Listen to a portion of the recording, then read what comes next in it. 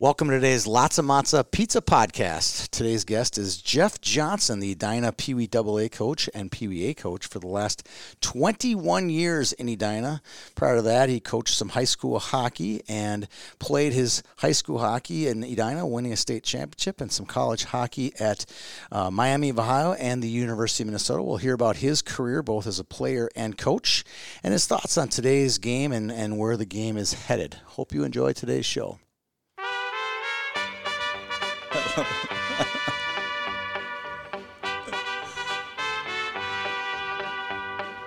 Love is a burning thing, and it makes a fiery ring. Bound by wild desire, I fell into a ring of fire. Well, good afternoon, Mr. Johnson. How are you doing today? I'm doing fantastic. Thanks, Tony. We have a in-office guest. We're breaking maybe some rules here. I feel kind of 4 feet. We got a good 6 feet between us. Good technology here.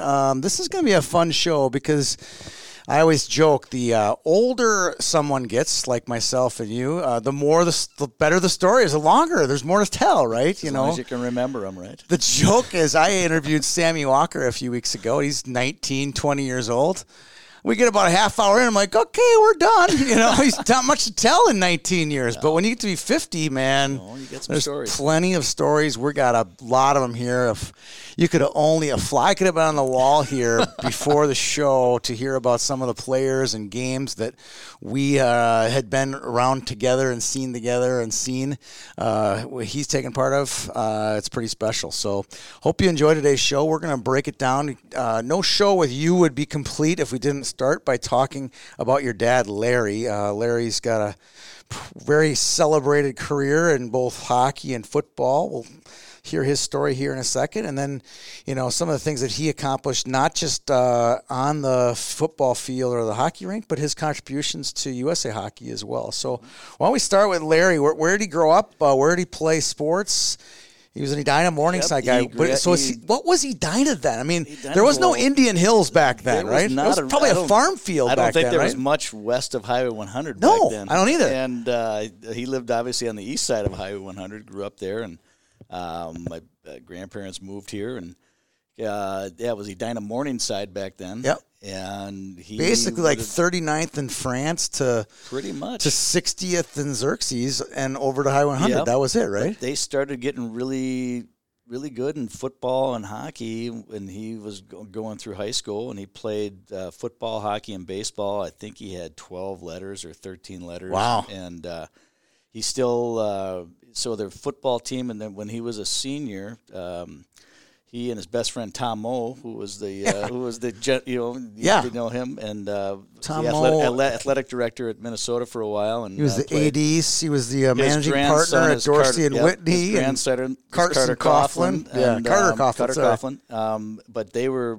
best friends growing up and played together. And when their senior year, they were the mythical state football champions before they had a state tournament. They didn't have one? They didn't have a state tournament football back then. So they were like the Associated Press number one? The AP number one. Sid Hartman's number one. Yeah. He probably so they didn't go down to parade and play it out? They did not have a state championship. The Minnesota High School League did not have a state championship. Wow. That's amazing, because they had it in like 60, because I was talking to Darby Hendrickson, his dad Larry Washburn won it in 60. Might have been one of the last years they probably didn't have it. Yeah. And so he played there. I played hockey at Edina and still has the single season scoring record and the all-time scoring record for points at Edina High School. So is he in the Edina Hockey Hall of Fame? He's in the Edina Hall of Fame. Yep. He was one of the charter members when they. Sure, you're in it too. I'm in the some kind of hockey Hall of Fame, right? I'm on the wall at the rink. Braemar. That's about the best reason I know it. I was there that day. I'm there shooting pictures. Edina's playing somebody, and they trot Jeff Johnson and a bunch of other guys. I was like, wow, they must have dug deep here, like you did. Right, exactly. Oh, for a guest today, for a guest. Yeah. But then he went on to play at Minnesota and was played football and hockey there, and was quarterback in the Rose Bowl team in the Yep. national championship in '60. He was captain of the hockey team, and after that, he didn't turn pro. He could have turned pro with Right. Chicago. Did not. He still has the letter from Tommy Ivan, who was the general manager of the Chicago Blackhawks, about coming coming to turn pro, and decided to go to work for my grandfather. And That was a pretty common thing back then. I remember hearing a story, Lou Nanny telling a story how he was in private business, and the North Stars lured him out of he private worked for Harvey business. McKay. He worked for Right, McKay. I'm making more money than I would be playing pro, traveling all over the country. Exactly. And Lou said something to the effect of, you know what, if you let me sell all your ads, and I can make a couple $100,000 selling ads and doing appearances, I'll come play for you. Oh, yeah. And you could make more money in that day than most of those guys had to have summer jobs. Yeah. Oh, yeah. You know, it's amazing. My neighbor is Milt Sunday, and Sure. who played for the Gophers and Vikings, Bloomington High yeah. School, I think it was back then, in the Vikings, and he said, "Oh yeah, my summer job was way harder than my football job." My boss was like, "You need to be here at 8 a.m." kind of stuff. Like, "Oh wow, this is hard work." Exactly. But so that he played in a couple of national teams for USA. Yep. Like in '65 and some of these things, and then he got involved in USA Hockey through Walter Bush. Back then, it was like AHAUS. A-House. Yes. AHAUS. We're getting a patch. Remember getting a patch? Like the hat trick patch. Yeah, and the you'd get a playmaker patch. You're like, patch. I don't want this thing. I think the hat trick patches were Minnesota. Maha. Could have been. I think they Maha. were. I don't remember. Maha and A-House. A-House. Yes. I loved it. But then he was he was a general manager of the '84 and '88 Olympic teams. And Well, you mentioned that to me. I'm like, explain to our listeners what that is, a general manager. Because general manager now is the guy who picks the team and kind of is the boss of the coaches and more committee related. And he was kind of think more. He was more of a producer, business manager. Yeah, You're doing the day-to-day operations. You're involved with the team, picking coaches, and involved in the board. And of at this USA time, Hockey. he's still working with your dad, his grandpa's business. This time I think he was doing commercial real estate. Then he became a stockbroker. Okay, so he's out of grandpa's business at this point. Yep, okay, my point is, this is a full-time job. It pretty much is. It doesn't pay very well. Right. That's my point. I'm just want to always know, like, what is someone just like, I'm going to just volunteer for the '84 Olympic team for a $500 stipend, you know, and a pat on the back in Colorado Springs annual meeting, right? Exactly. So he did that for a couple of years. He did a couple of Canada Cup teams.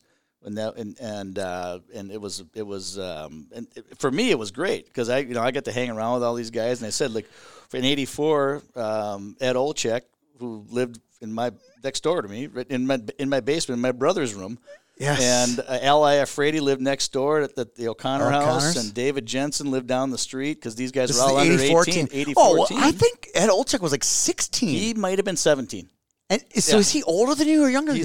He was a year older than me. Yeah, okay. So, I mean, he was young when he made that '84 team. Oh, yeah. And so we got to know each other pretty well, and it was a lot of fun hanging out and going to those games and kind of going to the locker room and hanging around these guys like Chelios and, Bukestad and these, it was a lot of fun, Funny you should mention the Canada Cup. I'm caddying. Mr. Bush was kind of my right-hand man. I was his right-hand man when he came up to Minnetonka all the time. But he brought the Canada Cup '87 team. Yeah, I played with Minnetonka. Yeah, you probably were. You probably got to play. I was probably caddying. I did. I played. I'm carrying the bag. Meanwhile, JJ's shooting 78, and I'm like sweating. But I got the caddy for Chris Chelios. Yeah, and Hirsch. What was Hirsch's name from Tommy Patrick Hirsch. Henry? Tom Hirsch. Yeah. That was my loop. I had Tom Hirsch and Chris Chelios. Oh, how'd you two survive? Best athletes, physical specimens you will ever see were those two guys. And the craziest. Oh, crazy too. Yes, very crazy. Yeah, Chris Chelios swore every other word. They were beauties. That's what I remember about that foursome. But I remember Walter Bush would always say, "Tony, I want you to take these guys and these guys." And I could tell you the legends that Walter Bush brought into Minnetonka, and I got the caddy for everyone. Wayne Gretzky, Neil Broughton, every one of them. Awesome. He'd bring a bunch of good hockey players up, and I got to. There you go. I got first crack at who they were. There you go. So that's this. I got to see what you're talking about. Yeah. And then we go up, and so this one of the years, Brian Trache was playing for the U.S. because he was a North American Indian. Yes. So he played on Canada's team a couple years before, so he transferred over and played for the U.S. team. Yep, I remember that. And what a small world. His grandson played for you last. His grandson just played on our team this year. It was great. So it all kind of comes around full cycle. But I still never forget one of the greatest stories was because Louie Nanny was involved in the team and my dad was. So Marty and I went up to kind of help out with a group, and this is just before college was. Maybe it was they played in September or early September, so before school was starting. So we went up with this group, and we were playing up in Montreal. And after the game, we're all going out, and so we're sitting in the bar with Trache, Rod Langway, Joey Mullen, these guys, and they're all buying us drinks. So they're starting to tell these girls that I'm Pat Flatley and he's Pat LaFontaine, and it was just a riot. I mean, these guys were so much fun to be around. So you got traveled with the Canada Cup teams. Yeah, we worked with the team. You worked with the team, right? We were doing all the loading equipment stuff. Oh, really? So you actually did work? Oh, yeah. We were there for a long time after the games, and then unpacking bags, and we were. It's a good gig. I bet you got a little stipend for that too, right? A little bit, but it was more just going hanging out with those guys. It was fun. It was the most fun I ever had, and just a great time. But those guys are great guys. I mean, you talk about pro athletes being kind of stuck. These guys were excellent guys. The only guy on all those guys that I ran into that I did not truly like was Chris Chelios. So anytime I saw Chris Chelios get bopped in the head during a pro, so I'm like, oh, good for him. He was such a dink. You had to get. He was the worst. The rest of the guys I'd mentioned, they were just the salt of the earth. Best guys you'd ever meet. Fun. They were fun. But that was a good time, and he did that, and it kind of, it obviously got me involved in hockey, and he coached our youth teams growing up, and was heavily involved in my, youth career. Yeah. Did he coach, like head coach some of your Squirt and PeeWee teams? He did. Assistant or head, because he was there and was around and he knew the game. I suppose he was probably like Wally Chapman back then, wasn't he? Right? Think about it. Remember, Wally Chapman came to coach Edina PeeWees and Bantams and stuff like that, or Dornbach, or you were like, he was kind of that then, wasn't he? It was like, if you're going to be there, it's like the guys I have now helping me out. Hey, you're here. You guys all played college or professional. Why don't you come and help out on the bench? This is great. Yeah. I could imagine. That is having cool. Like when we had John Madden and playing, Tyler was playing. Yeah. Hey, why don't you come out for practice? You think he knows a thing or two? Yeah, a few things. Well, we'll get to that team in just a second. All right, so just wanted to get that one out there. Right. Jeff Johnson's story isn't complete without talking about Larry a little bit. I think that's cool that people know, that's kind of neat. All right, so your career, you and I are the same birth year, so we crossed paths. You had a program. God, I should have brought it. From like 1982 or 79 or some Bantam regionals, yes. And you found my name in the program, which was fascinating. I'm like, look at this. I'm like, oh, my God. I remember playing Lincoln. I don't remember playing Edina in that tournament. God, I remember was that Bloomington? It was at Bloomington Ice Lincoln Garden. was good, dominant, then. And then they split up. Go away. When Jefferson went to Kennedy, and they all went away. All right, so your high school career, your '84 team would have been your junior year, right? You guys won state, and that was the year where I think every team from the Lake Conference seemed like there was 3 or 4 in the state. There was at least semis. 3. It was us, Kennedy. We played Kennedy in the finals. Burnsville. And Burnsville was in it, and we beat Tonka in the regions, and Kennedy beat Jefferson, and so I think the only non-Lake South team might have been Richfield. And they probably lost in the third place game. Right. Let's go back to that. We talk a little bit about that, and it's going to be sounding like a broken record. And I don't want to break this record until it never gets old for me to talk about that Lake Conference at the time, because it was like Lake North, Lake South. Because like North was like Armstrong, Cooper, Hopkins, Wayzata, Hopkins, maybe Minnetonka Park Center too. Might have been in there. No, Minnetonka was with us. Osseo. We had Minnetonka, Jefferson, Kennedy, Burnsville, Edina, Richfield. Maybe Apple Valley, too. I don't think there was only maybe 6 teams at the time. It was thick. But 5 of those 6 were in the top 10. So you mentioned, your section final game I'll always remember get those Minnetonka versus Edina section finals with Walsh and Labatt, and those teams were just loaded. Both of those teams loaded, and they had to play each other to go to state. Yeah. How many people were in that game? Almost more fans at the Met sometimes than there were at the Civic Center. Well, I remember going to those games, and we'd play back to back. Yeah, section 5. Section 5. It'd be Kennedy Jefferson, and then it'd be Tonka Edina, and then back to back for the one ticket. Yeah. One price. If it was a noon game and a 2:00 game, if you weren't there by 10:00, you weren't getting in. You were done. you weren't getting in. I know. And it was 16,000 people. And you remember the old Met Center, it was... There was not a bad seat in the house, and though. it was like they were right on top of you. Yeah. It was like the old Joe Louis Arena where everybody's right on top. It was top. warm, too, and the glass. Remember how low the glass was, too? It was hot. Everybody, it was hot. But for some reason, it was super warm in there. I remember playing there a few times. It was really warm in there, even any time of the year. Yep. But the ice was awesome. Perfect. Ice was always perfect. And I remember, because my junior year, I broke my ankle like the 5th game of the year. Yeah. And I didn't come back till about a couple games before the end of the season. Right.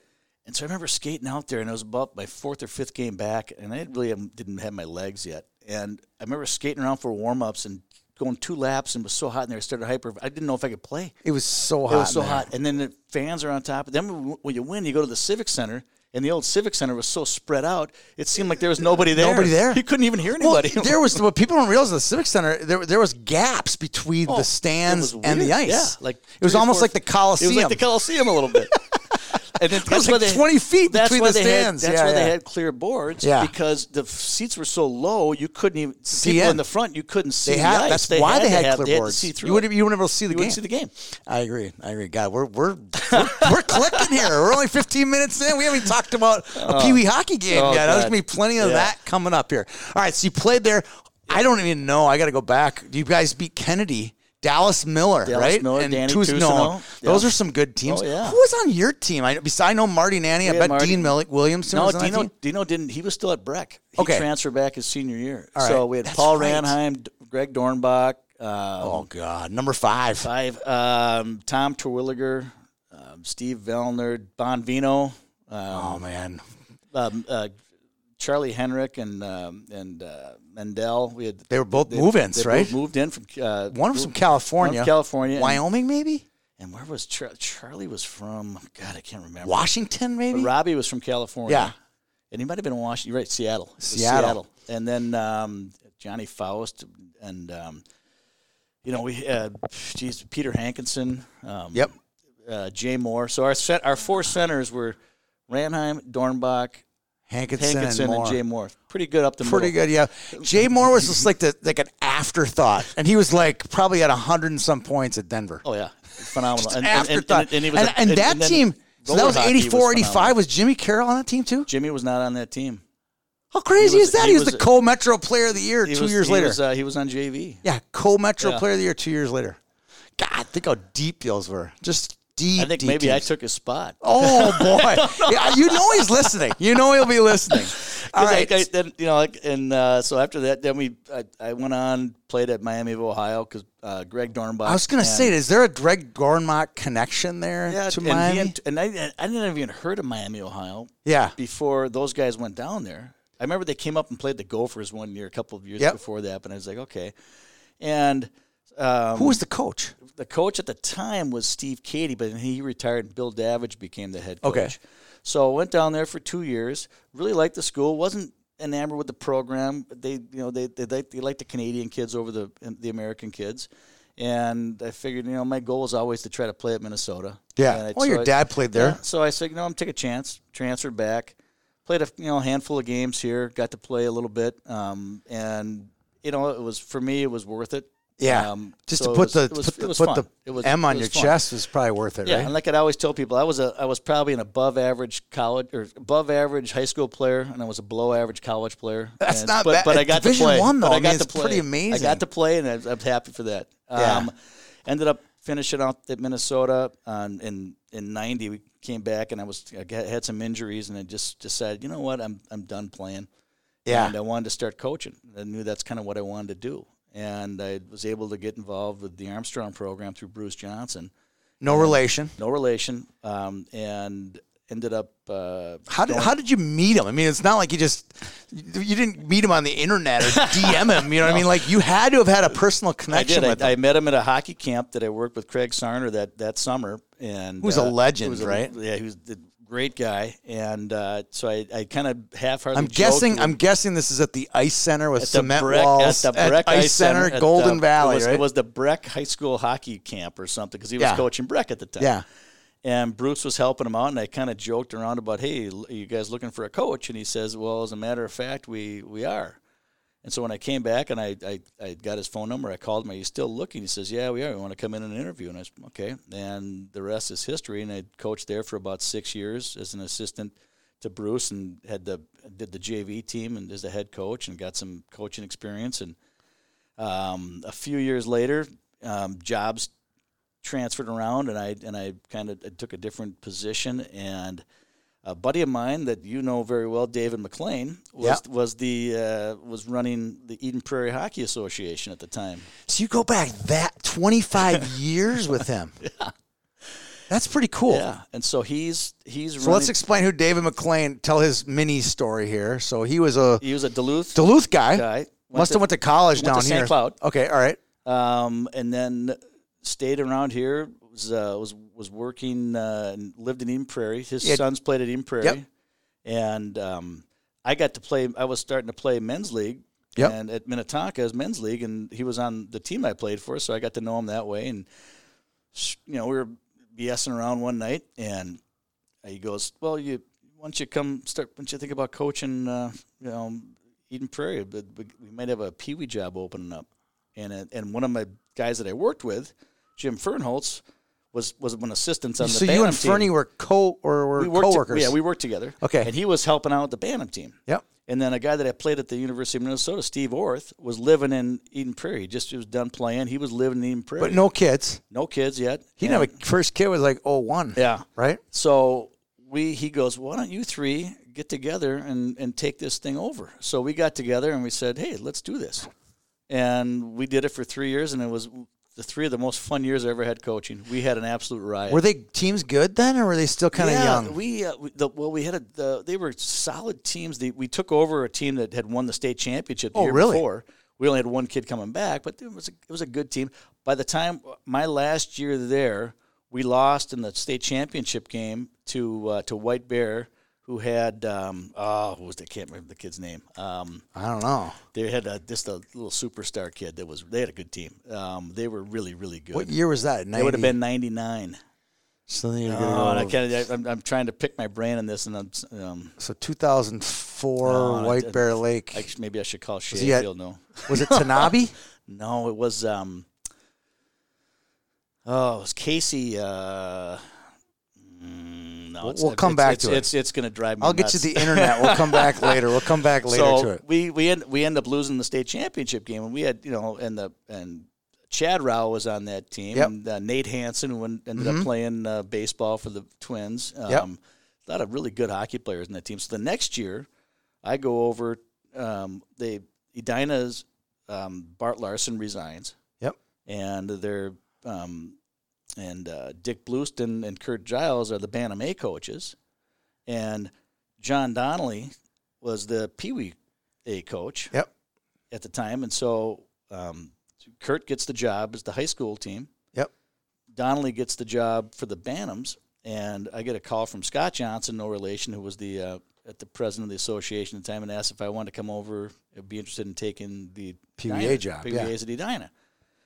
And I thought about it, I don't want it. And he said, where'd you live? Did you live in Eden Prairie? I lived in Edina still. Edina, okay, all right.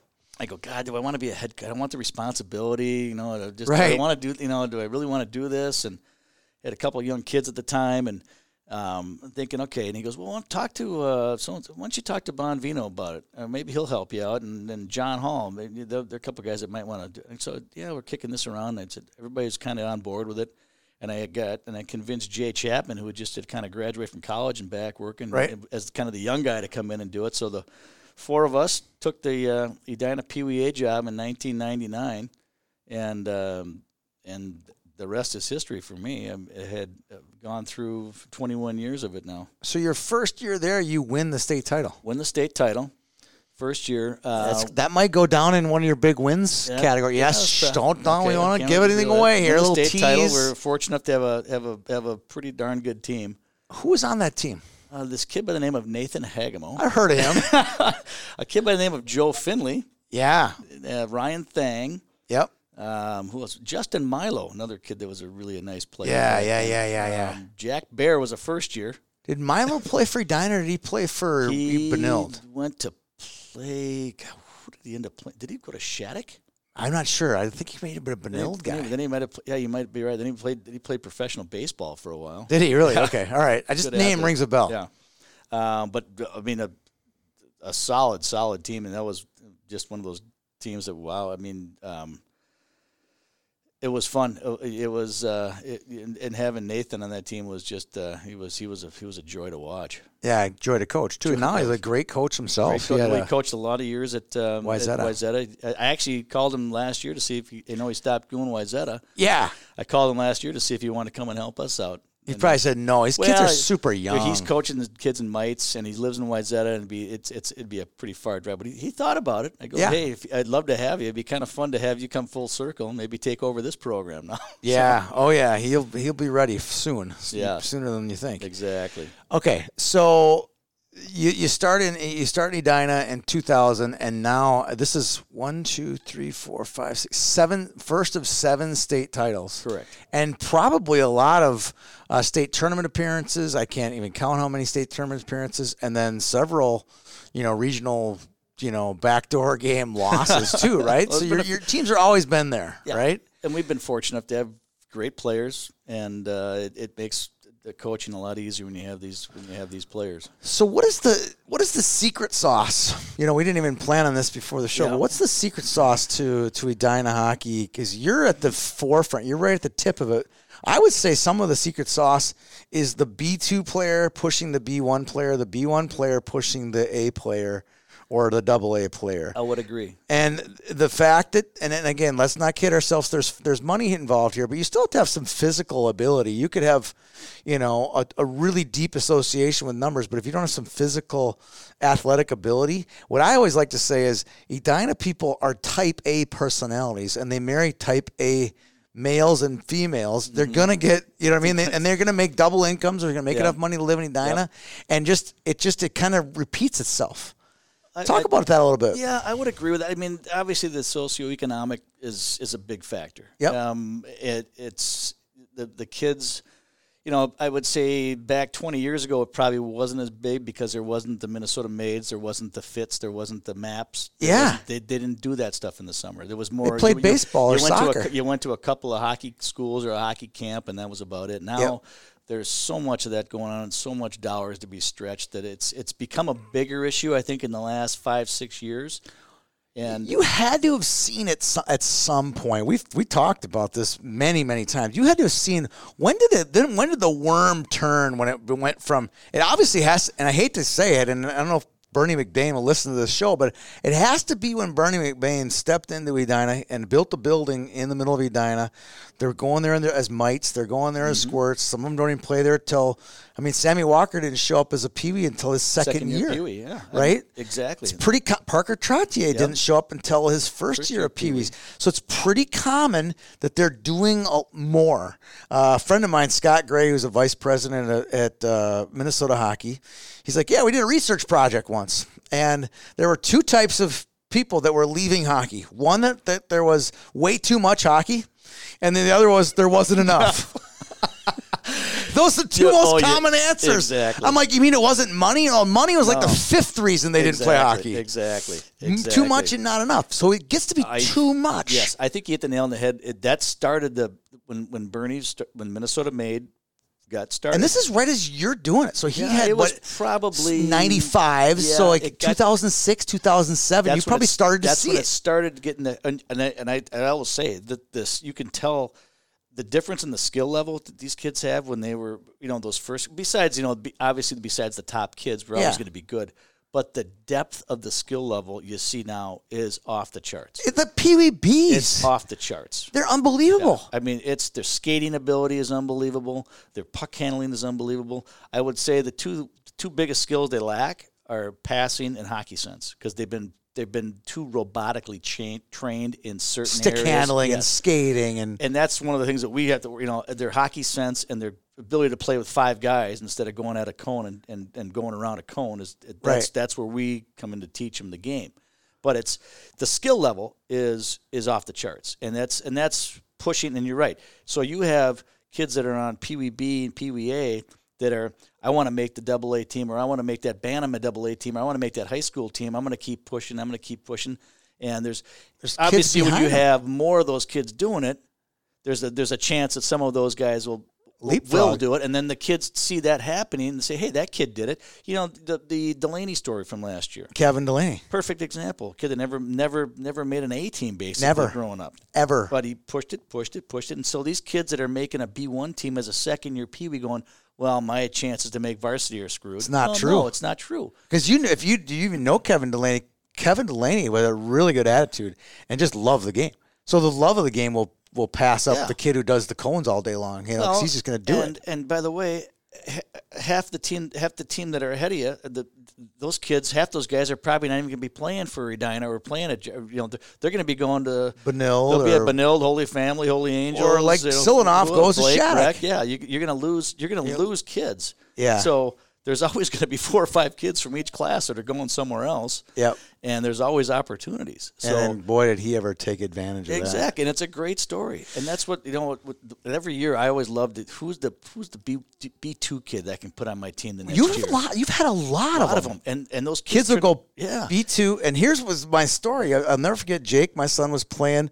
Had a practice over at Richfield because that's Jefferson didn't have enough ice. And then Edina didn't have enough ice, so we always practiced at Richfield. And there was a practice right beforehand, and there's a bunch of kids from Edina out there, and they got hands, and they can skate and shoot. And Jake was a squirt, so anything in Pee-wees, they just look bigger and stronger, a little bit more athletic, a little bit more coordinated, right? They come off the ice, I'm like, which team are you from Edina? Like, well, we're Pee-wee B2 Black. And I'm like, holy crap, they look like pros. And it was the B2 team. Yeah. And it was amazing. probably, this is probably the 4th ring down for you guys. Yeah, I mean, look at a kid like Matty Molman. He played B2 2 years ago, makes our team last year, or 2 years, the years are mixed up, but plays great for us. Makes the Bantam AA team as a first year. So he goes Pee-wee B2, Pee-wee AA, Bantam AA. Ho hum. I mean, go figure. So there's for everybody listening out there, your career is not over because you don't make the Pee-wee AA team as a second. And I still go by passion, like how much you like the game, and that's always the secret sauce for my son with Jake. Not that he was some superstar, but I had this. He was okay, liked hockey and everything. But when he was in 2nd grade, a buddy of mine, Kurt Rowling, said, "Hey, you want to do fantasy hockey?" I'm like, I don't like fantasy hockey, but I'll sure, right? So I throw Jake, my son, in charge. Sure. Right? By the end of that hockey season, Jake knew what gloves that Zach Parisi wore, whatever he got. Like, he's hooked on hockey. I'm like, this fantasy hockey thing's not so bad. But my point is I found a way to bridle his love for the game. Exactly. And I never had to ask him about practice or any of that stuff. Nope. After that, state tournaments can be that kind of thing. Exactly. Playing in a 3-on-3 thing or velocity, something that just kind of clicks, right? Exactly. Just don't push them too hard. It's a great enough sport where it sells itself. Yep. You don't have to ram it down their throat. But getting back to that point, it's also been one of those things that you see how much is too much. Yeah, the tipping point, right? I look at it right now as I look at our season. We start in September, and we don't. Luckily enough, if we can get to a state, we don't end till the middle of March. Right. That's 5.5 months. Now you're talking. They get done with our season, and they're into the blades, into the machine, into the everything else the next weekend. Right after. When are you guys taking a break from this game? I mean, if I played hockey right now, I'd hate it. Yeah, I'd hate it. I mean, I'm sick of it by the time we're done, and I don't have to play anymore. But it just. How about this one? You and I have chatted about this one. I want to. It's the exact. You're leading me right to the river right now on this one, and I've coached a few of these all-star teams, and I only like coaching 11 or under because they still listen, right? Right? 12, 13, right? You get in that puberty. It's the blank stare, right? Mm-hmm. Especially you get a kid who's just come off playing for the machine or the Blades or some super team, and they make your team, they make the Pee-wee AA team, and they skate off sides, or they do something just completely moronic, and you say to them, "Hey, Johnson," in your case, "Hey, Smith, what are you doing?" And they give you this, and they're not even trying to give you a blank stare, but they've been yelled at for 29 straight months about hockey, and now you're the 19th coach who's gotten their ear about doing something wrong, and they give you the look. And you know the look I'm talking about, right? It's like you might as well talk to a brick wall. Yeah. And it's amazing. They just tune it right out, and you're just waiting for the eyes to roll back and their head to spin around 3 or 4 times or something to. Now you're, get in line, bud. If it's not you, it's dad or worse, mom or grandpa who are going to be yelling them after the game. Exactly. And that's the biggest issue. You got these kids that are just home coached, and then you don't mind it when the home coach is the guy that actually knows the game, but 95% of these parents have no idea what they're talking about. I know. It's just like, okay, why are you ruining your kid? So my guess is, as you're coaching an Edina team, it's about chemistry. Because let's not kid ourselves. The talent isn't going to be the issue. It's going to be about chemistry. It's going to be about finding their strengths. Discovering their weaknesses.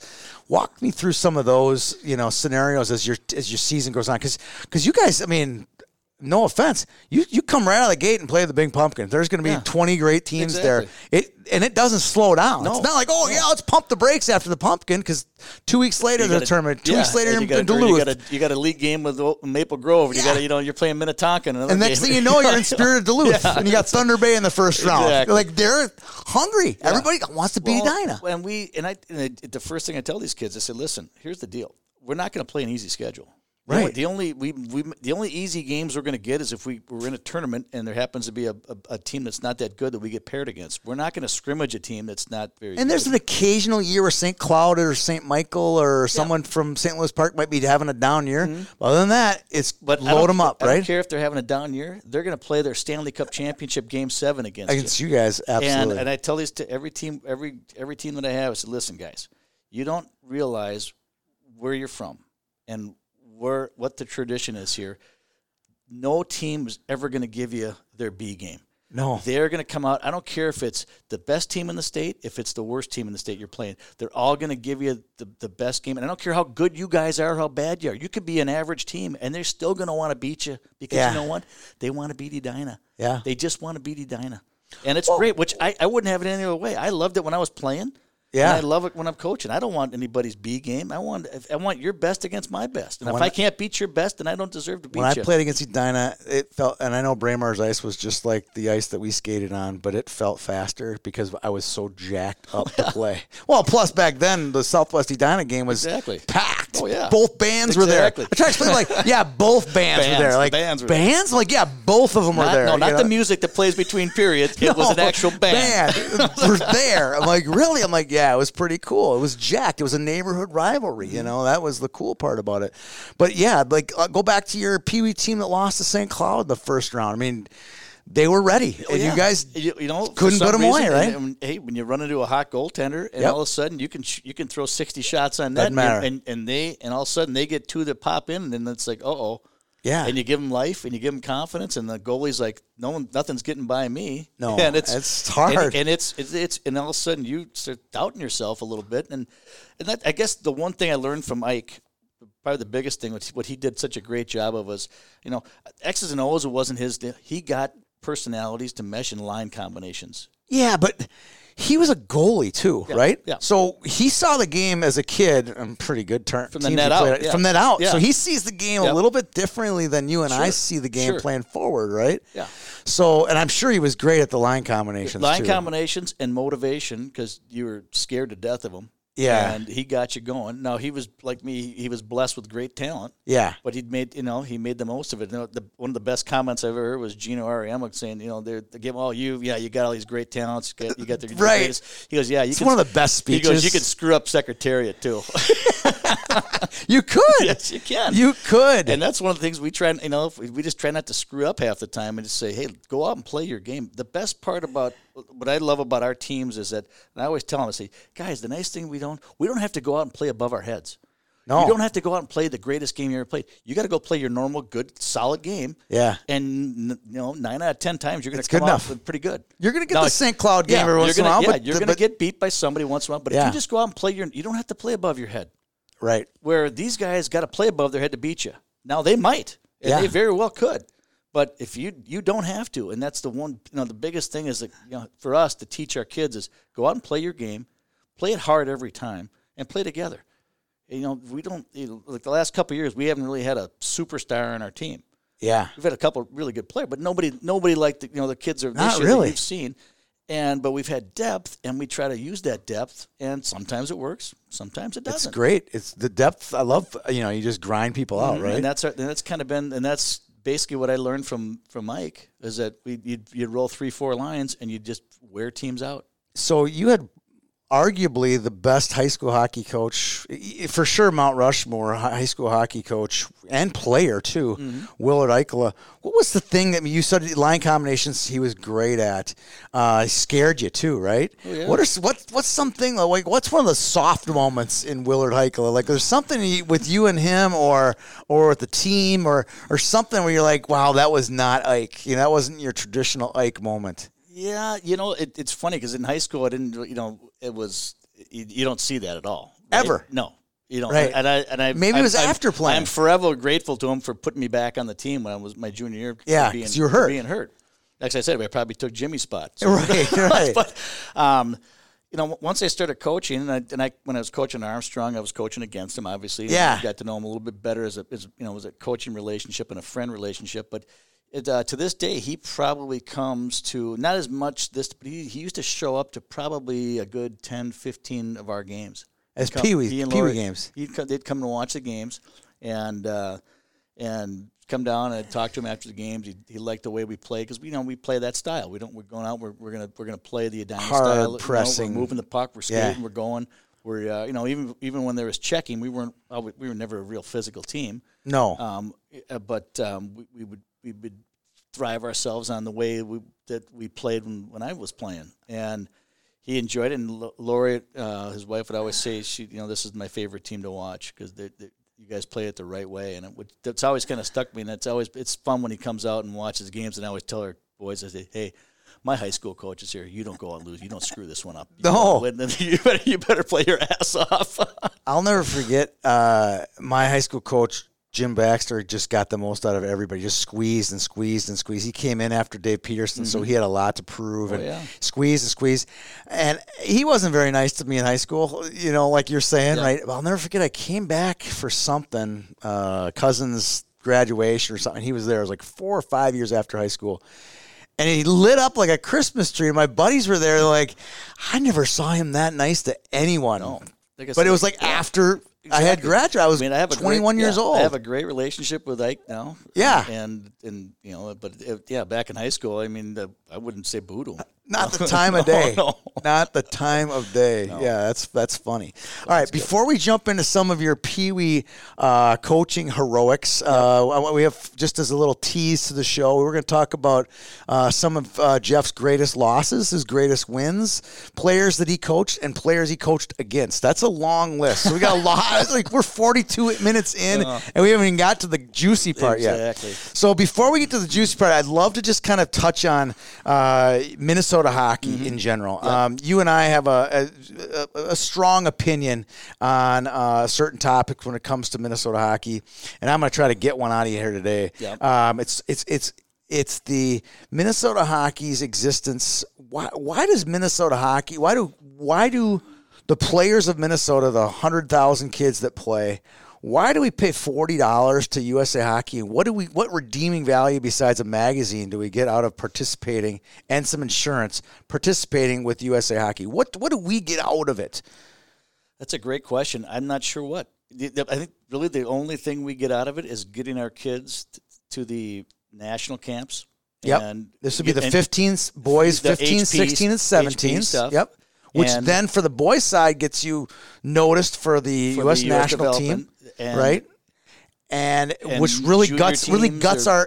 In theory, if you lose 6-7 kids like we did this year, basically guts our own programming, which is our jewel of our high school hockey. Correct. Right, so it doesn't really help us. It doesn't help us at all. And no one from Minnesota hockey could look us in the eye and go, "Well, yeah, that's really good for us." I'm like, "How is that good for us?" And they could go anyway because if they're good enough and they want you, they'll take you anyway. Correct. If we're not part of USA Hockey, correct. And in my opinion, if we stay with USA Hockey, we should just switch it to birth year and go with everybody else. If that's the situation. If not, we should go back to you play with your grade because then we could play for a national championship. Correct. Our Pee-wees, our Bantams could play for a national championship. Could play for a national championship. Bantams could, but it's not that wouldn't be a fair fight.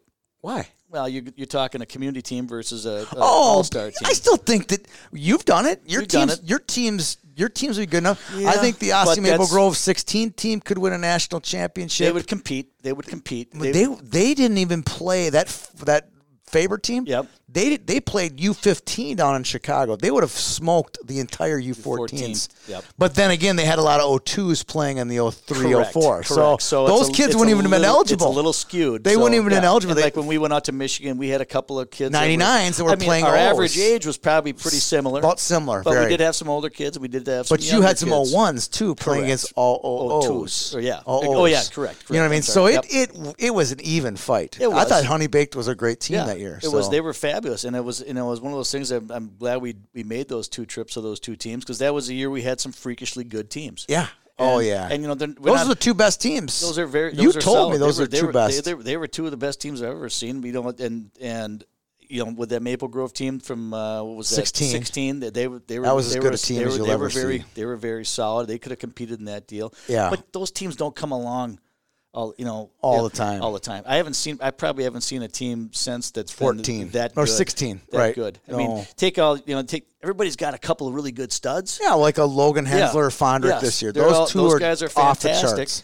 but they didn't have the depth. They didn't couldn't have competed. 8 or 9 No, of them. No, They didn't have a Mason Nevers playing No. third line, No, right? exactly. Maybe he played second, but you I get might the have been point, second. right? Yeah. But these kids are amazing. When you have that type of those teams aren't going to come around. So that's why I said I don't think we could be consistently competitive by playing that. So if we're going to stick to our high school, formula, Right. why don't we just bring it all the way down to the youth level and say to USA Hockey, you know what? We We're give out. up. We're out. We're either in or we're out. We're out. I mean, and what are we? We're the Minnesota is like the third highest in the world, isn't it? Like for Yeah, youth if there was a something. country, there'd we'd be like- number 3. We'd be wouldn't we? number 3 behind It'd be- Canada and U.S. and the U.S.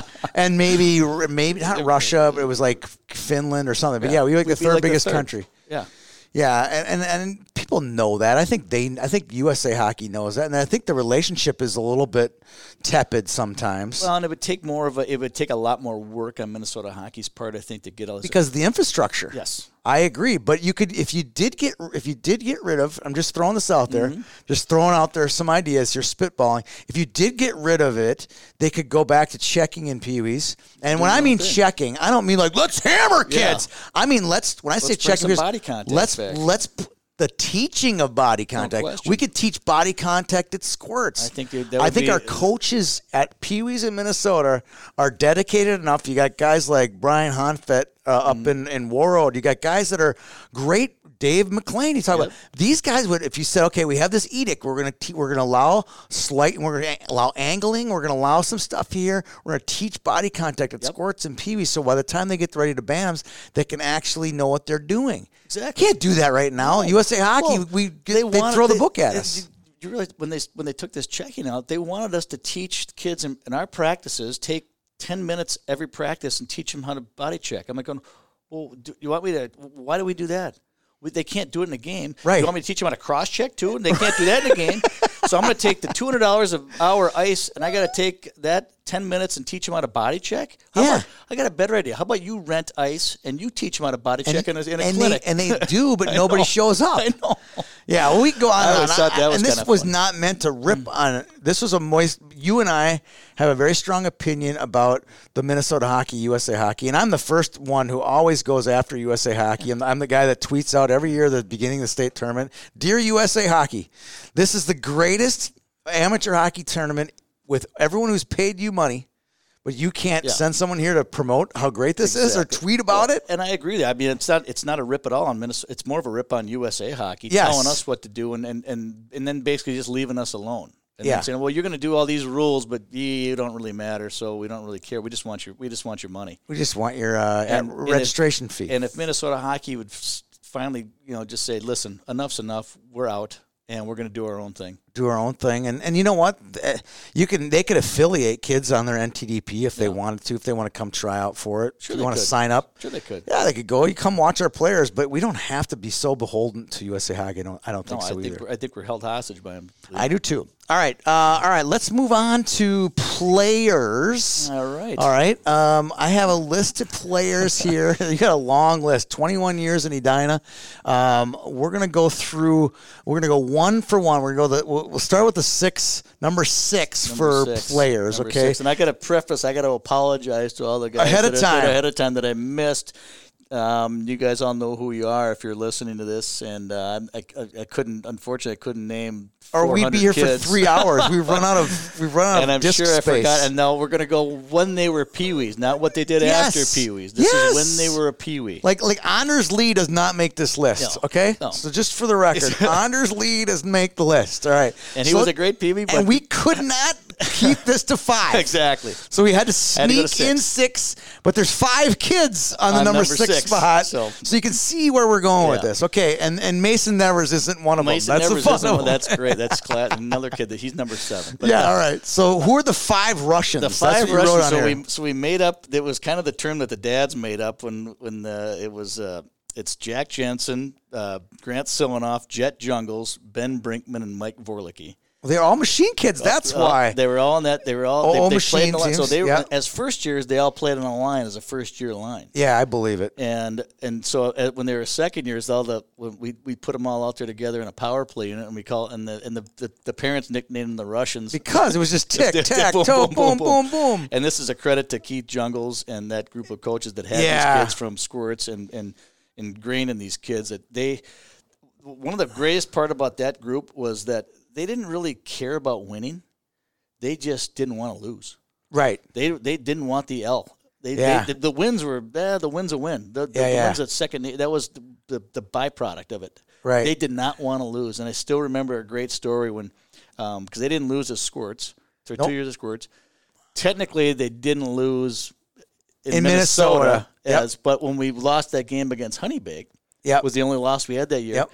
We're coming back to the locker room, and Grant Silanoff, I still remember this, looks at me and goes, "Coach, does that count as a loss?" And I said to Grant, Grant, if you'd have won the game, would it have counted as a win? He said, yeah. I go, well, then it counts as a loss. And he says, no!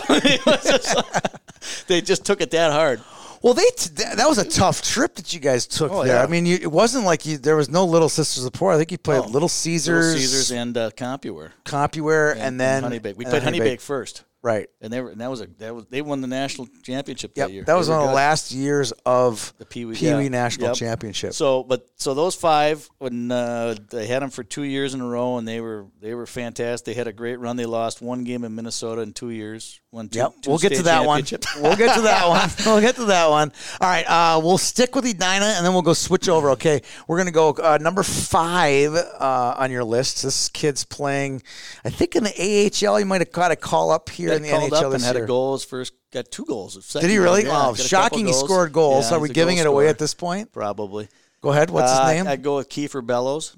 And he and Casey Dornbach had a great 1-2 punch there when playing together. I can only imagine how good. They won back-to-back, right? They won 2 Fargos, 2 Pee-wee titles, 2 Bantam titles, and a high school title. In a 7-year run, right? Yeah, that's not a bad run. Not a bad run. No. Not a bad run, but just outstanding, just a pure goal scoring machine. When he shot the puck, it was going in the net. Now we're going to switch over to guys you coached against. There were 6 there, so now we go 5-5. Right, so perfect. Number 5, this is a recent one. He just got named to the National Development Program a few weeks back from Rosemount. Charlie Strammel from Rosemount. What was so great about him, other than just being big? And he used his size. And he was strong, fast, mean. He was mean. Sometimes those big kids just kind of get a little, just kind of go through the motions.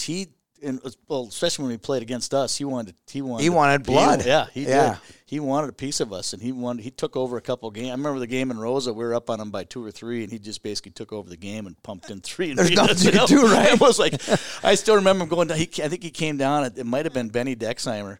And he probably outweighed him by 100 pounds, and he just went right around him. And I come back to Benny, and I go, Benny, you did nothing wrong. He's good. Barrett.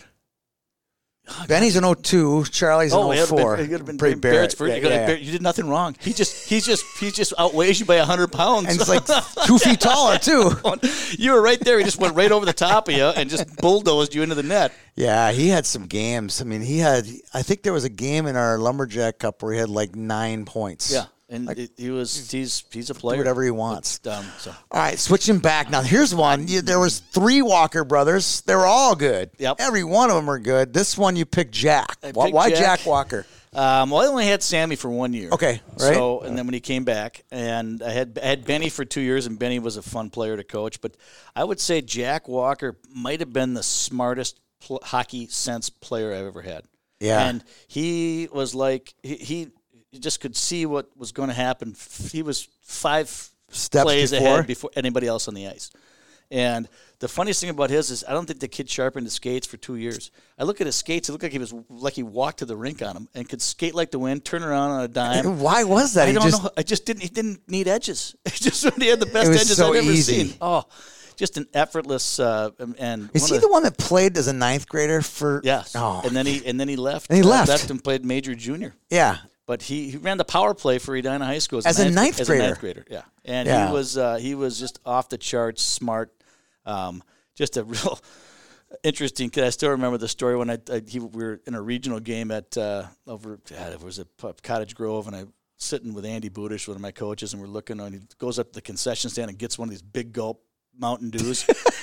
Goes over the garbage can and pours a little bit out and reaches in his pocket and pulls out a Red Bull and pours the Red Bull in there. No way. I go, no wonder the kid's feet don't stop moving for an hour and a half. Like Mountain Dew wasn't enough. No, they right? had to put the Red Bull kicker on there, and but he was a That's classic. almost like booze. Like, you know what I mean? Like, yeah, it's like a Manhattan. Yeah, right. It's like booze with booze, caffeine with caffeine. That right? could feed like the family for a month right there. It's like just classic. But that's so funny. Well, we have a good one here on the other side, number 4. We call it the Big 3 OMG. The 16 this would be OMG. Faber, Janicki, and Kukkonen. Yep. What do you remember about that, playing those guys? I remember seeing them in our zone an awful lot. And just the speed and the way they played together, that was one of the top lines I've probably seen in Pee Wee hockey. And all the years I've coached, they were just a solid team. I mean, that was probably the last of the super teams. I agree. And 16 for yep. sure. And they almost got beat. They were losing to Duluth East in the 3rd period, I think. We got the unfortunate of playing them in the first round because they lost in regions. I'll never forget that game. Yeah, Curtis, they threw the game against Prior Lake. But the thing about that game is you guys played them in the first round, and it was 1 versus 2, and I'm like, okay, I don't normally cover. Yeah. Peter covers the north, and I cover the metro, and whatever chips fall. I'm like, Peter, I'm going to Grand Rapids because the championship game's being played on Friday at noon. First game of the tournament, first game of the tournament, yeah. So, it was a pretty good team. Yeah, they were good. Well documented on Youth Hockey, but those 3 were good. So we don't have to go too depth here. Nope. Number 3 on the Edina side, this is one of my all-time favorites. People hate how much I pumped this guy's tires. I think he was robbed of Mr. Hockey. I can only imagine how good he was as a peewee. He was good. Dylan Malmquist played 2 years for us, and he played on the line with Chase Jungles, and they were a big 1-2 punch. Yeah, I believe it. I kind of told you the story. We were playing the championship game, and their other line mate, Mark Caskey, they all 3 played 2 years for us. Great line. Mark gets kind of a questionable checking from behind penalty. Bad call. Everyone hates Edina. Oh, God, it was a terrible call. And we're up by a goal. They were playing Elk River. They proceed to get 2 goals early in the man advantage. So we're down by a goal. Well, a little known story is Derek Malmquist, Dylan's dad, most mild-mannered guy in the world. He's up by the glass. He looks over at Dylan. It's like, get your ass going or something. And Dylan's like, screw you. Opening it, so that face-off, Dylan goes between the legs, goes right down, boom, scores. We're tied up. About 2 minutes later, Chase chips one off the glass. Dylan picks it up. He goes, walks 2 more D, scored. Short-handed. Two shorties to go back on the lead. 4 goals in 1 power play. 4 goals in 1 power. We got 2 shorties to go back on the lead and then end up winning the game. But he took the game over pretty much those 2 by themselves. I think they killed 4 minutes out of the 5-minute power play. He could do it all. He was when he wanted to go. He could go. Was it you, the guy who said it was Secretariat? He gets the great oats or something like that. That was your line. They feed at the Malmquist house. They feed him the prime oats. That's why Liam grew later, because he never got anything to eat. That was so funny. And then I had Garrett the next year, and I think all the teams took it out on Garrett for what their brother did to him. He'd come back to the bench and just getting pounded on by others. But he was good at that, though. He was good, but I felt bad for Garrett because he always, you're a Malmquist. Yeah, your brother killed us last year. We're going to take it out on you. Yeah, that's true. That's true. All right, now we got a great one here. We have number 3 on the versus side. I love this because when we were prepping this, it was like your eyes lit up. He goes, "Oh, I got a great one." This player was from Wayzata. Wayzata. Let's talk a little about her. Played with Grant Bessie. No way! Yeah. I love it. Yeah, and we played them in the semifinal. We had some great battles with them. This would have been our 08 team. We played them in the semifinals of the state tournament in Wilmer, and I bet you love that. You loved when they go to obscure places for state, it's right? Great. So we get up 3-0 in the first period, right? Yeah. Well, we got end of the second period. It's 3-3. They score 3 in the second period. We come back to the locker room. They're doing the ice, and our kids are all bummed out. They go, well. And I go, hey guys, if I'd have said it was going to be 3-3 going to the third period, would you have taken it? They said, yeah. I said, well, it's 3-3 going to the third period. Who cares? Let's go. All right, let's go. I mean, they were a good team. We were a good team. We were probably the top 2 teams that year in state. And so we ended up going out the third period, back and forth. And Anthony Walsh, I never forget, he starts rushing the puck up, gets over the red line, and kind of flips one into the zone.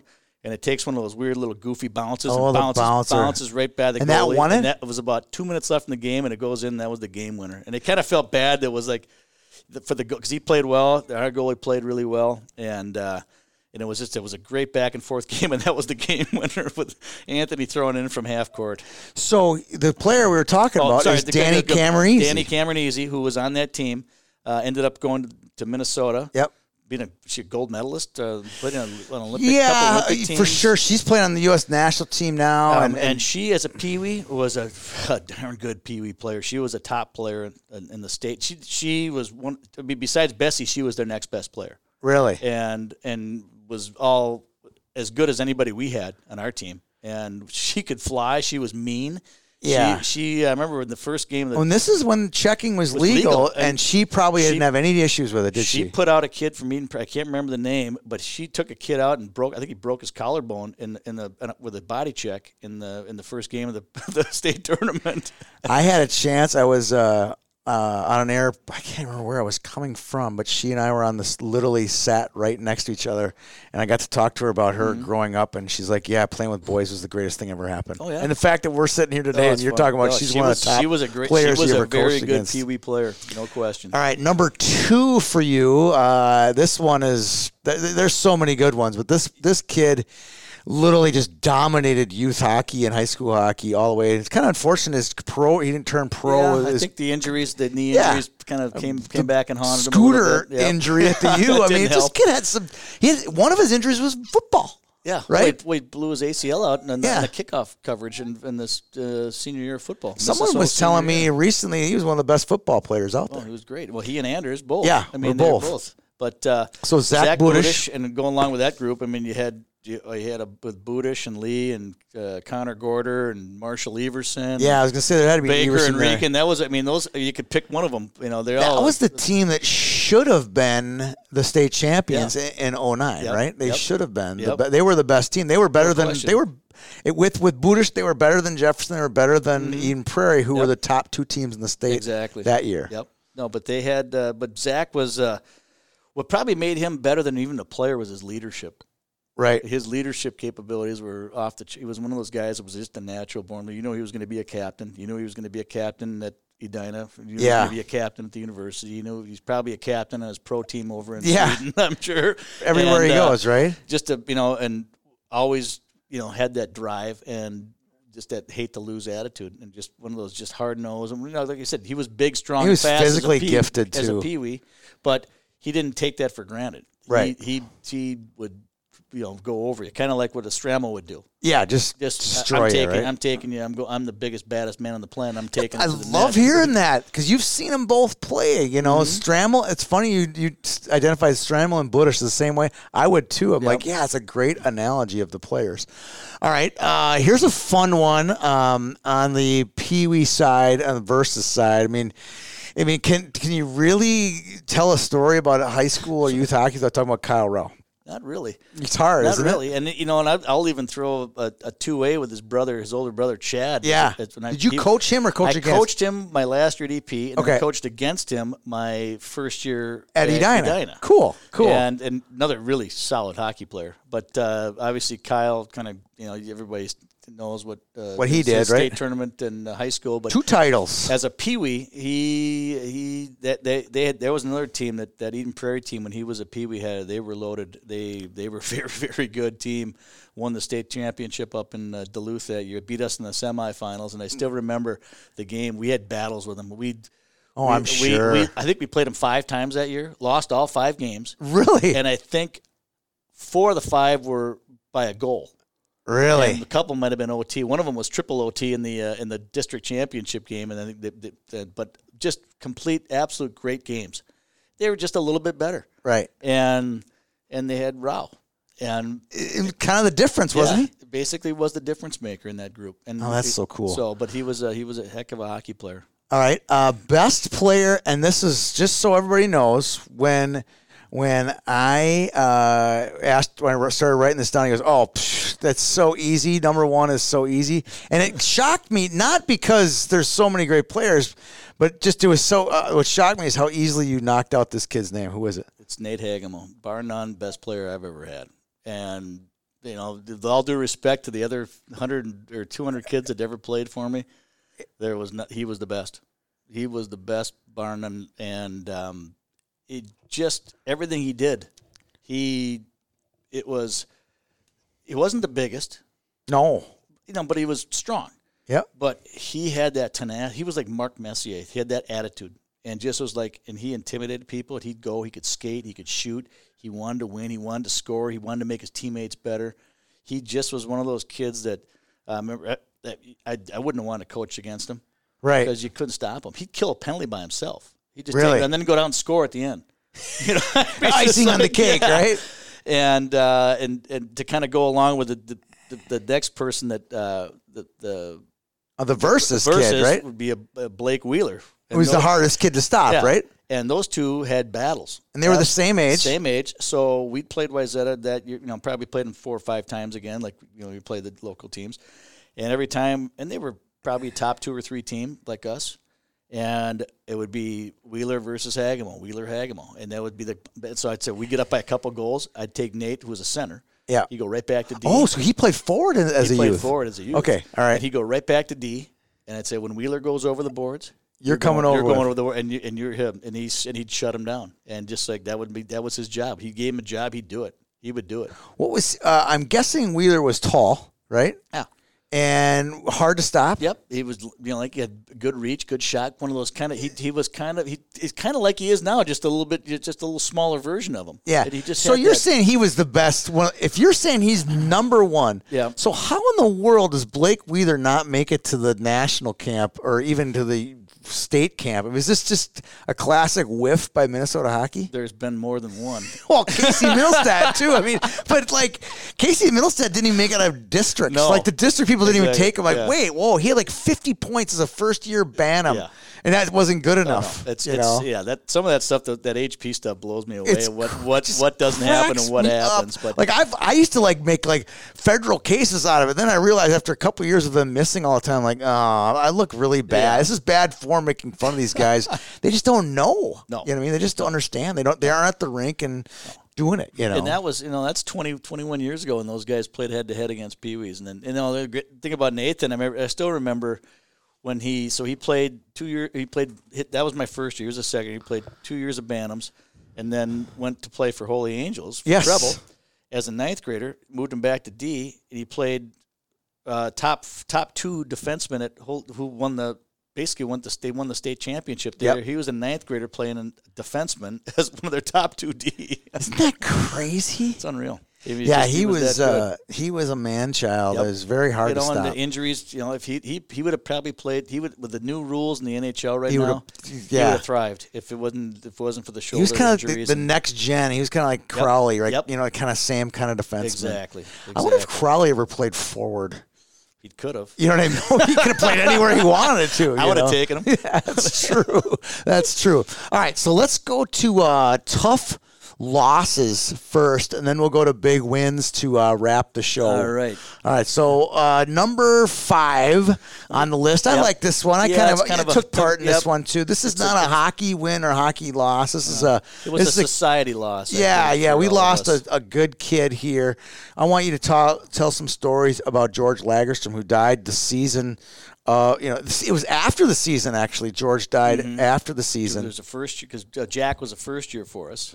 No, second year. No, Jack was the second year for us, but we had, he was diagnosed. He was diagnosed, but then passed away. That next in year. The summer. So he was, then he was going back and forth to the hospital, and they ended up going to Philadelphia to see the specialist for his heart condition.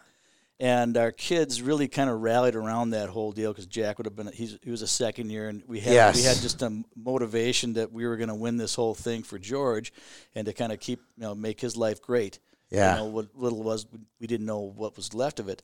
And so every tournament we had a sign, this Feel is the for Force. you, George, and Feel the Force. He was a big Star Wars guy and loved Star Wars. And so when we did that, we took every picture and we'd send it to him. We'd make sure the trophy got delivered to him. And when we won he was back. I believe he was back when we won the state. By the time we won state that year, at Braemar. At Braemar, and we took the trophy and got it to him, and he was absolutely just fired up at that. And then he unfortunately passed away a little bit later that year. I'll never forget the funeral. There was 2 things about the funeral. One is the yellow Edina State jerseys. The whole team was there. Yep. I'm sure you were at the funeral as well. But the balloons afterwards. The orange balloons. Oh.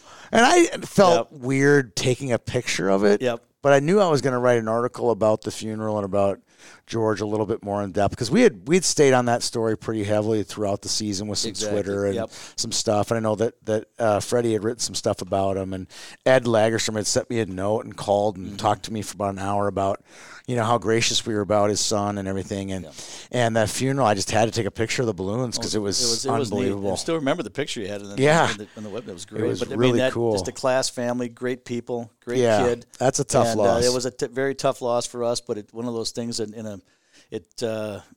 it helped us as a team. It still happens. I don't know if I'll see it anymore, but I was at a Bantam B game a couple years ago. It was 2 years ago, where I saw the orange heart. Oh yeah. And I went up and I got a picture of it. It was like, bam! It was a friend. Basically, so George now would have been like probably a freshman in high school this year, because I know he's a year behind. My daughter's a sophomore. He's a year behind. He's like 05-ish. He's 05 born kid, but so there were some 05s playing Bantams last year or the year before, and his kid still had his sticker on the back of the helmet. I went in with my camera, just hammered a picture of it. So love it. That's love great. doing that. So all right, next game. This is actual hockey games now.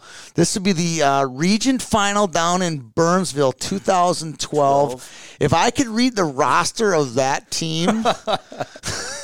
I mean, there's Copeland, Walker, Mismash. Oh, my God. Third line.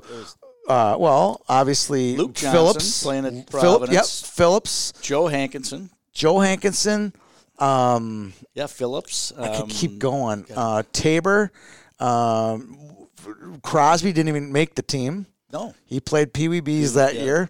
But, I mean, the list of players on that team was just deep. That was one of the better PeeWee A or AA years of all time, because Lakeville South, Eden Prairie, Prior Lake. There was 6, 7. Farmington was good that year. There was a bunch of really good teams that year. That was the first year of YHH, and I remember, is it always this good? And I'm like, no, it's not always this good. Yeah, we lost to Prior Lake that morning in regionals. In the first game. Yep. And they had who was the kid that really Scott Reedy. No, well Reedy was Who the other kid? Gosh. The kid that was he had like 105 goals. Yeah. I can't even think of his name now. He was Isn't that sad? No, it's really bad. Isn't it? I can't even think of it. I can remember he's sturdy and big thighs. He kind of bow-legged, and he just skated really well. God, what was his I'm name? gonna kill myself. But he was a stud. And we lost to them. Played a really good game, lost to them, and then we played Eden Prairie in the second game, the backdoor game to get in. I think we outshot them late about Sunday 45 to 15. And the Rasmussen kid that ended up leaving. Dayton Rasmussen. I think he's out of hockey. Oh my God. I think he is. Really? I mean, he went to Denver right after he was at Denver, but I don't think that after a year, I think he went on hockey. I tell you one he thing, was unbelievable. He played out of his mind. I remember Grant Mismash might have had 2 or 3 breakaways on him, and the kid stoned him every time, and we just couldn't score and lost 2-1. Kevin Fellows. I didn't even have to look it up. I did not get it in here. It just hit me right as I Googled it. Kevin, he was unbelievable. Phenomenal. I think he had like 109 goals. He'd be one of those kids that could go up in that best player played against too. Yes, no question about it. So we ended up losing that game, and that for that group of kids, that was a big disappointment. Eden Prairie made it to the state semis that year. They beat Lakeville South up in Alexandria. So, all right, number 3 on the list.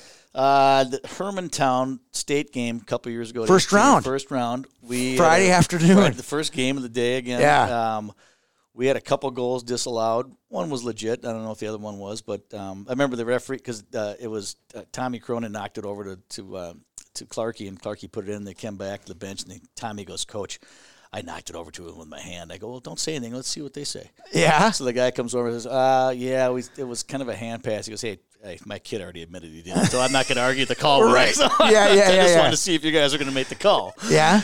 So were they disallowing it? They disallowed the goal. No, but were they? They hadn't. But then they were talking about it. So they do this first with the hand. Counted it they first. counted it. Ooh, and then they had another one that I don't know what happened. But then there was a couple plays that Hermantown was offsides on one that was pretty blatant, and then there was a hand pass. They scored twice on 2 goals, and we ended up losing by. And you're in the same side of the bracket as OMG, right? I know they were in the bottom half. They were okay. We would have played Stillwater in the next game. Right. Okay. And then, that was kind of that was a painful one because I thought we had that group of kids had a good chance of. That was a decent group. That was a really good group of kids. All right. Number 2, we talked a little bit about the Honey Bake team. I don't know who is. I can't go. Oh, you remember that guy? I have no idea. Who knows who was on the 2000 Honey Bake team? But they were a really good team. Actually, after the trip, I remember John Silanoff giving me a bunch of information. I kind of wrote up a little write up about the trip, and I called the coach from Honey Baked to get his kind of some quotes, and he just raved about how you guys were and how fun it was. We talked after the game because you called me and he goes, "How'd it go?" And I said, "Well, here, I'll let you talk to their coach." Is that how I did it? Yeah, and the guy goes, "I was wondering how that happened." He goes, "That's the best Pee Wee team in the country. We just beat them." And because we outplayed them 40-15 were the shots. Yeah, and this was without Phillips. Why was he hurt? He broke his wrist. Yeah, that's right. That's right. Go. Yeah. And but that was a fun game. That was a fun trip. And but that was the only game we lost that year. We didn't lose outside the state, but that was the one game we lost that year. It was a blast. We'll get to another game that season later with your big wins too. That was some fun ones. Yep. Okay, and then we got to get to the game Chaska 2013. For some reason, I don't know why, I just wanted. I don't know. Maybe I was I know I was broadcasting the championship for the Bantams and the Pee-wees, and I got up early and I said I'm going to go over and check out probably the other semifinal game because it was Minnetonka and somebody. Sure, I'll go watch that. And we'll just keep an eye on Edina. Edina, you guys had already beaten Chaska in the Big Pumpkin Championship, like 4-1. Yep. It wasn't a blowout, but it wasn't. You weren't tested. No. And whatever game I was watching that morning, everyone keeps going, Edina and Chaska are tied. Edina and Chaska is 1 goal. I'm like, I better get over here. And I saw one of the greatest games. It was just, they were pumping Justin Bach with shots over and over and just couldn't score on him. He was big back then. Remember how big he was? Goalie. And that's, again, one of those games where you go, you can play as well as you want. Doesn't matter. Sometimes you just don't get the bounces, and all of a sudden And they got the bounce. I was, again, trying to get the game-winning goal for Edina with my camera, which I should have been on the other side. What a moron. No one wants to see an Edina game-winning goal, by the way. I know that now, but at the time, I was kind of a rookie with my camera. But anyway, long story short, you say it was a deflection. Bobby Brink must have deflected out of midair then. Got it out of midair. Because he got credit for the goal. I think he did. From my angle, it looked like it's just a shot that bounced. It was a shot from the point. He got it above his shoulder. It just went straight down and went through our goalie's legs, and they scored. It bounced over the goalie. I think it bounced by him. Yes. And it just kind of one of those weird deals, and called it a goal, and I called the referee over, said it looked like it looked like a high stick to me. He goes, I didn't see it. I said, okay, good. The streak's finally over. I don't have to deal with this anymore. And the streak was this a Pee-wee streak, or was this the group's streak? I think it was a Pee-wee streak. The Pee-wee streak was 55. Well, it was 70 games. 70 games, right? Yeah, it's like 70. Is it because 70 something? Yeah. But if you took 75, all the squirt games that Grant guys, Silanoff had played in, we're talking 100 and something. Yeah, because it was 2 years of squirts that they didn't lose a game in Minnesota. 1 year ban. Yeah. And now this was the first time they lost a Minnesota game. Yeah. Exactly. It was a pretty. And I still get Silanoff and Brinkman blaming me for not starting the right line. Right.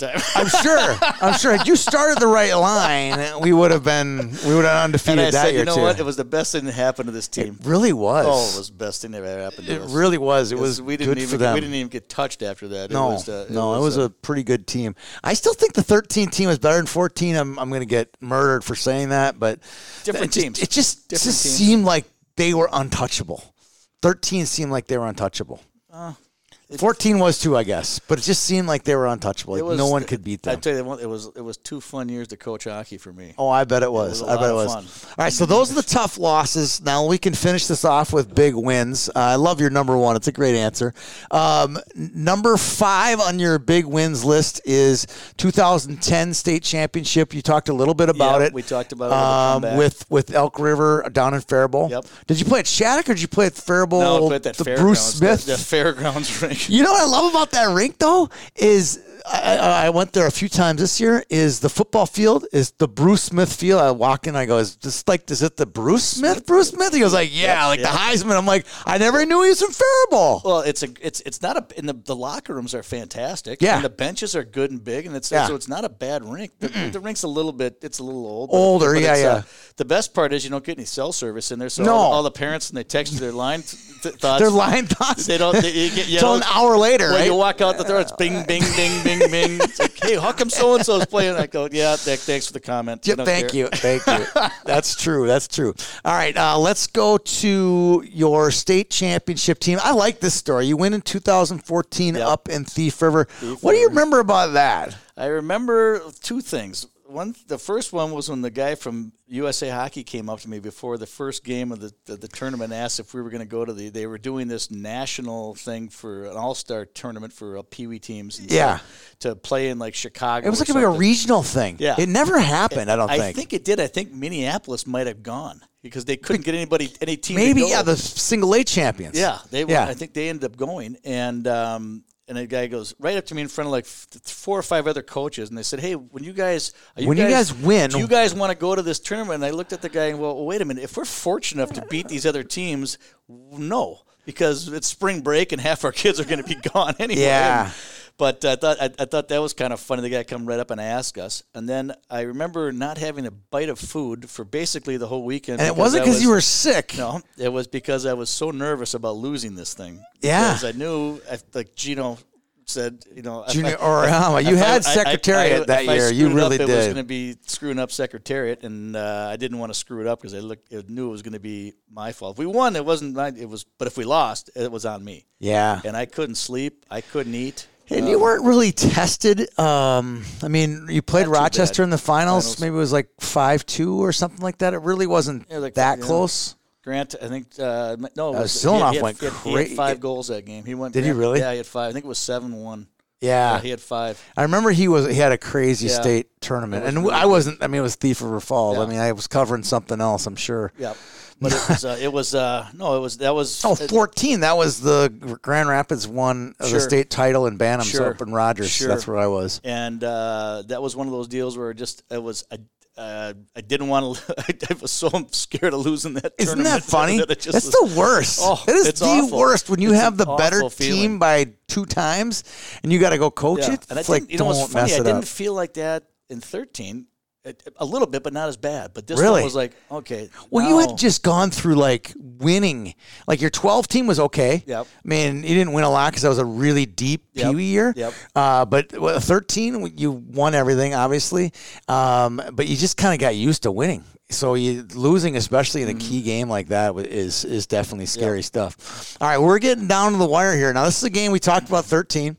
State semis, you played Duluth East. Now, let me set the stage here. This is, again, you haven't lost in Minnesota. And we're 53-0 at this point in Minnesota.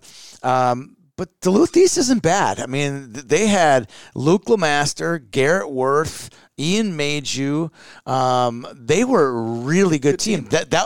Those kids as 7th graders, 2 years later, were on the team that lost to beat whatever in 2015. Exactly. Yeah. Yes. You know, Yes. they didn't play a huge role, but Mayju had the big pass to Ash Altman, who had that game winner against Edina in the state semis. Exactly. So there's some talent there on Duluth East. Yeah, and they were mean. They were big. They played with some edge, and they were physical, and they came after us. So this team now, it's state semis. It's in your barn. Yeah. And there's a lot of people at this lot of game. people. A lot of people for a Pee Wee AA game. Walk through the game. What are your takeaways from that game? One of the biggest things, they really were physical with us, and we weren't.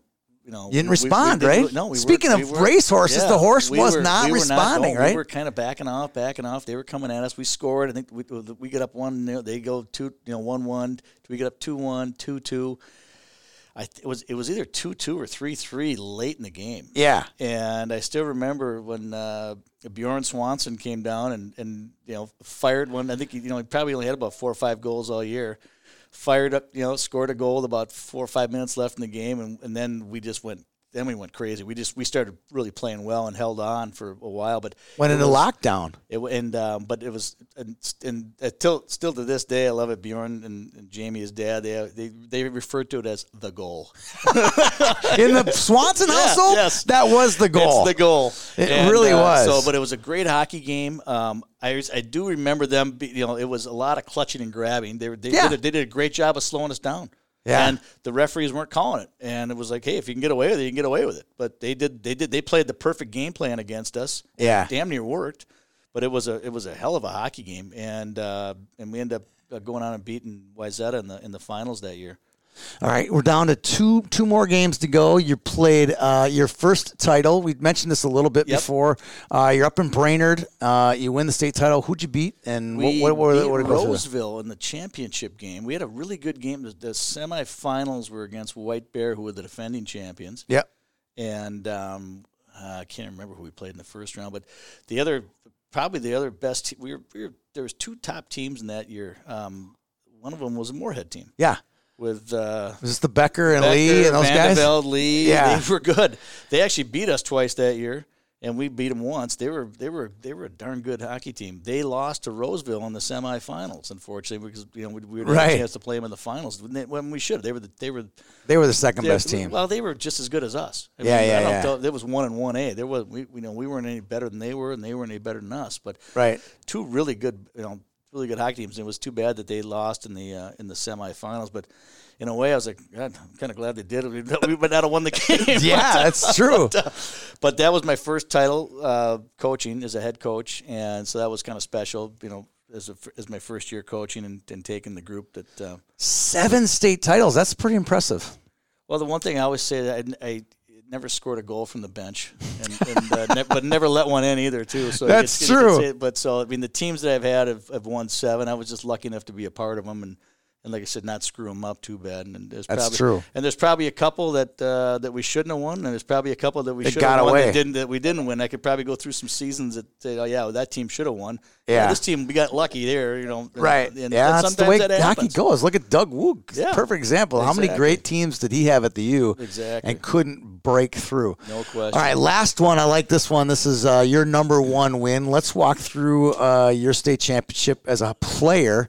Win over Kennedy Kennedy. I don't remember. All I remember from that game, you're going to laugh, is Dallas Miller dancing down the sidelines after a goal. That's all I remember. His yellow Cooperalls, right? He scored on the penalty shot. Yes. Yeah, that's all I remember from the game. But you guys ran away with it at the end, didn't you? We kind of weird. It was 2-2 going into the final period. We got up. I actually scored the first goal of the game, which was kind of fun because I'd just come back from an injury. Right. Played about the last 5 games of the season, playing fourth line. I was thankful enough to get put back on the team, and then and ended up scoring the first goal of the championship game. And then we ended up going into third period 2-2, and Marty Nanny got the game winner, and then Paul Ranheim scored, and we ended up winning 4-2. But we played those guys 4 or 5 times during the year again, and just we knew them pretty well. They knew us pretty well, and do you remember? Forget that. God, look at that list: Jeff Johnson from Dave Sarp, Greg Dornbach, Craig Shepard, Bill Mork. These are the goal scorers. I'm reading off of RRR right now. And Marty did score the goal from Pete Hankinson and Jerry Kaler. No way! Yeah, Jerry Kaler. Oh man! And then Ranharm gets the unassisted goal late in the game. And then they had Jeff Mees, who was their regular goaltender, was hurt, and Bruce Wilson, I remember that he was their backup that played the whole tournament because Mees sprained his ankle. This is of Kennedy? Kennedy. Yeah. And but they were a good team. They were scrappy. Yeah, Bruce Wilson. And yours was Schwartzy, right? Yep. Schwartzbauer, Yep. Chris Schwartzbauer. But being able to do that and being part of a high school championship was awesome. And I can only imagine. I mean, it's a lot of fun coaching. And watching these kids and seeing how they react to it, but when you're playing it and winning it, there's no other feeling. There's no comparison. No, it really there isn't. is no comparison. It really isn't. Well, we've had a whale of a show. We got to 90 minutes. I knew once we got to 53 minutes, I'm like, there's no way this is going to be 60 minutes. This is going to be a 90-minute version. We covered a lot of ground, a lot of names, a lot of teams, a lot of history. We didn't even throw Minnesota hockey into the bus as much as I thought we were gonna. We were pretty nice. We were nice to them. We were pretty nice about it. But it was a blast. It was a lot of fun. And last but not least, so Larry Johnson and Bill Ramsey are best friends, right? Yes. I know this because I've seen him at the office at Bernatello's. Yes. So today's show is brought to you by Lots of Matzo Pizza. I bet you go way back with the Ramsey family. How many Lots of Matzos have you had in your? Way too many. A lot of them I had to pay for too. Yes. I know. I don't pay for too many more these days. I've been lucky, but it's a great pizza, half pound of cheese. Yep. If you're in this quarantine, you're looking for a little food, little sustenance. You get to the grocery store, look for Lots of Matzo Pizzas. We appreciate your support. And if you don't like the thick ones, the Bella Torino. Yes, you like those. The thin crust ones are outstanding. Yes, so same company. But the Ramsey family have been very good to us and know them very well. And good to hockey. What a great hockey family. And before it was Lots of Matzo, it was Kemp's. Kemp's and it was always Mr. Rammer has always been good. They've been really good to the game of hockey. And we really appreciate their sports. Appreciate you coming into the office today, Jeff, and sharing some stuff about youth hockey. It's been always a blast working with you. Thank you.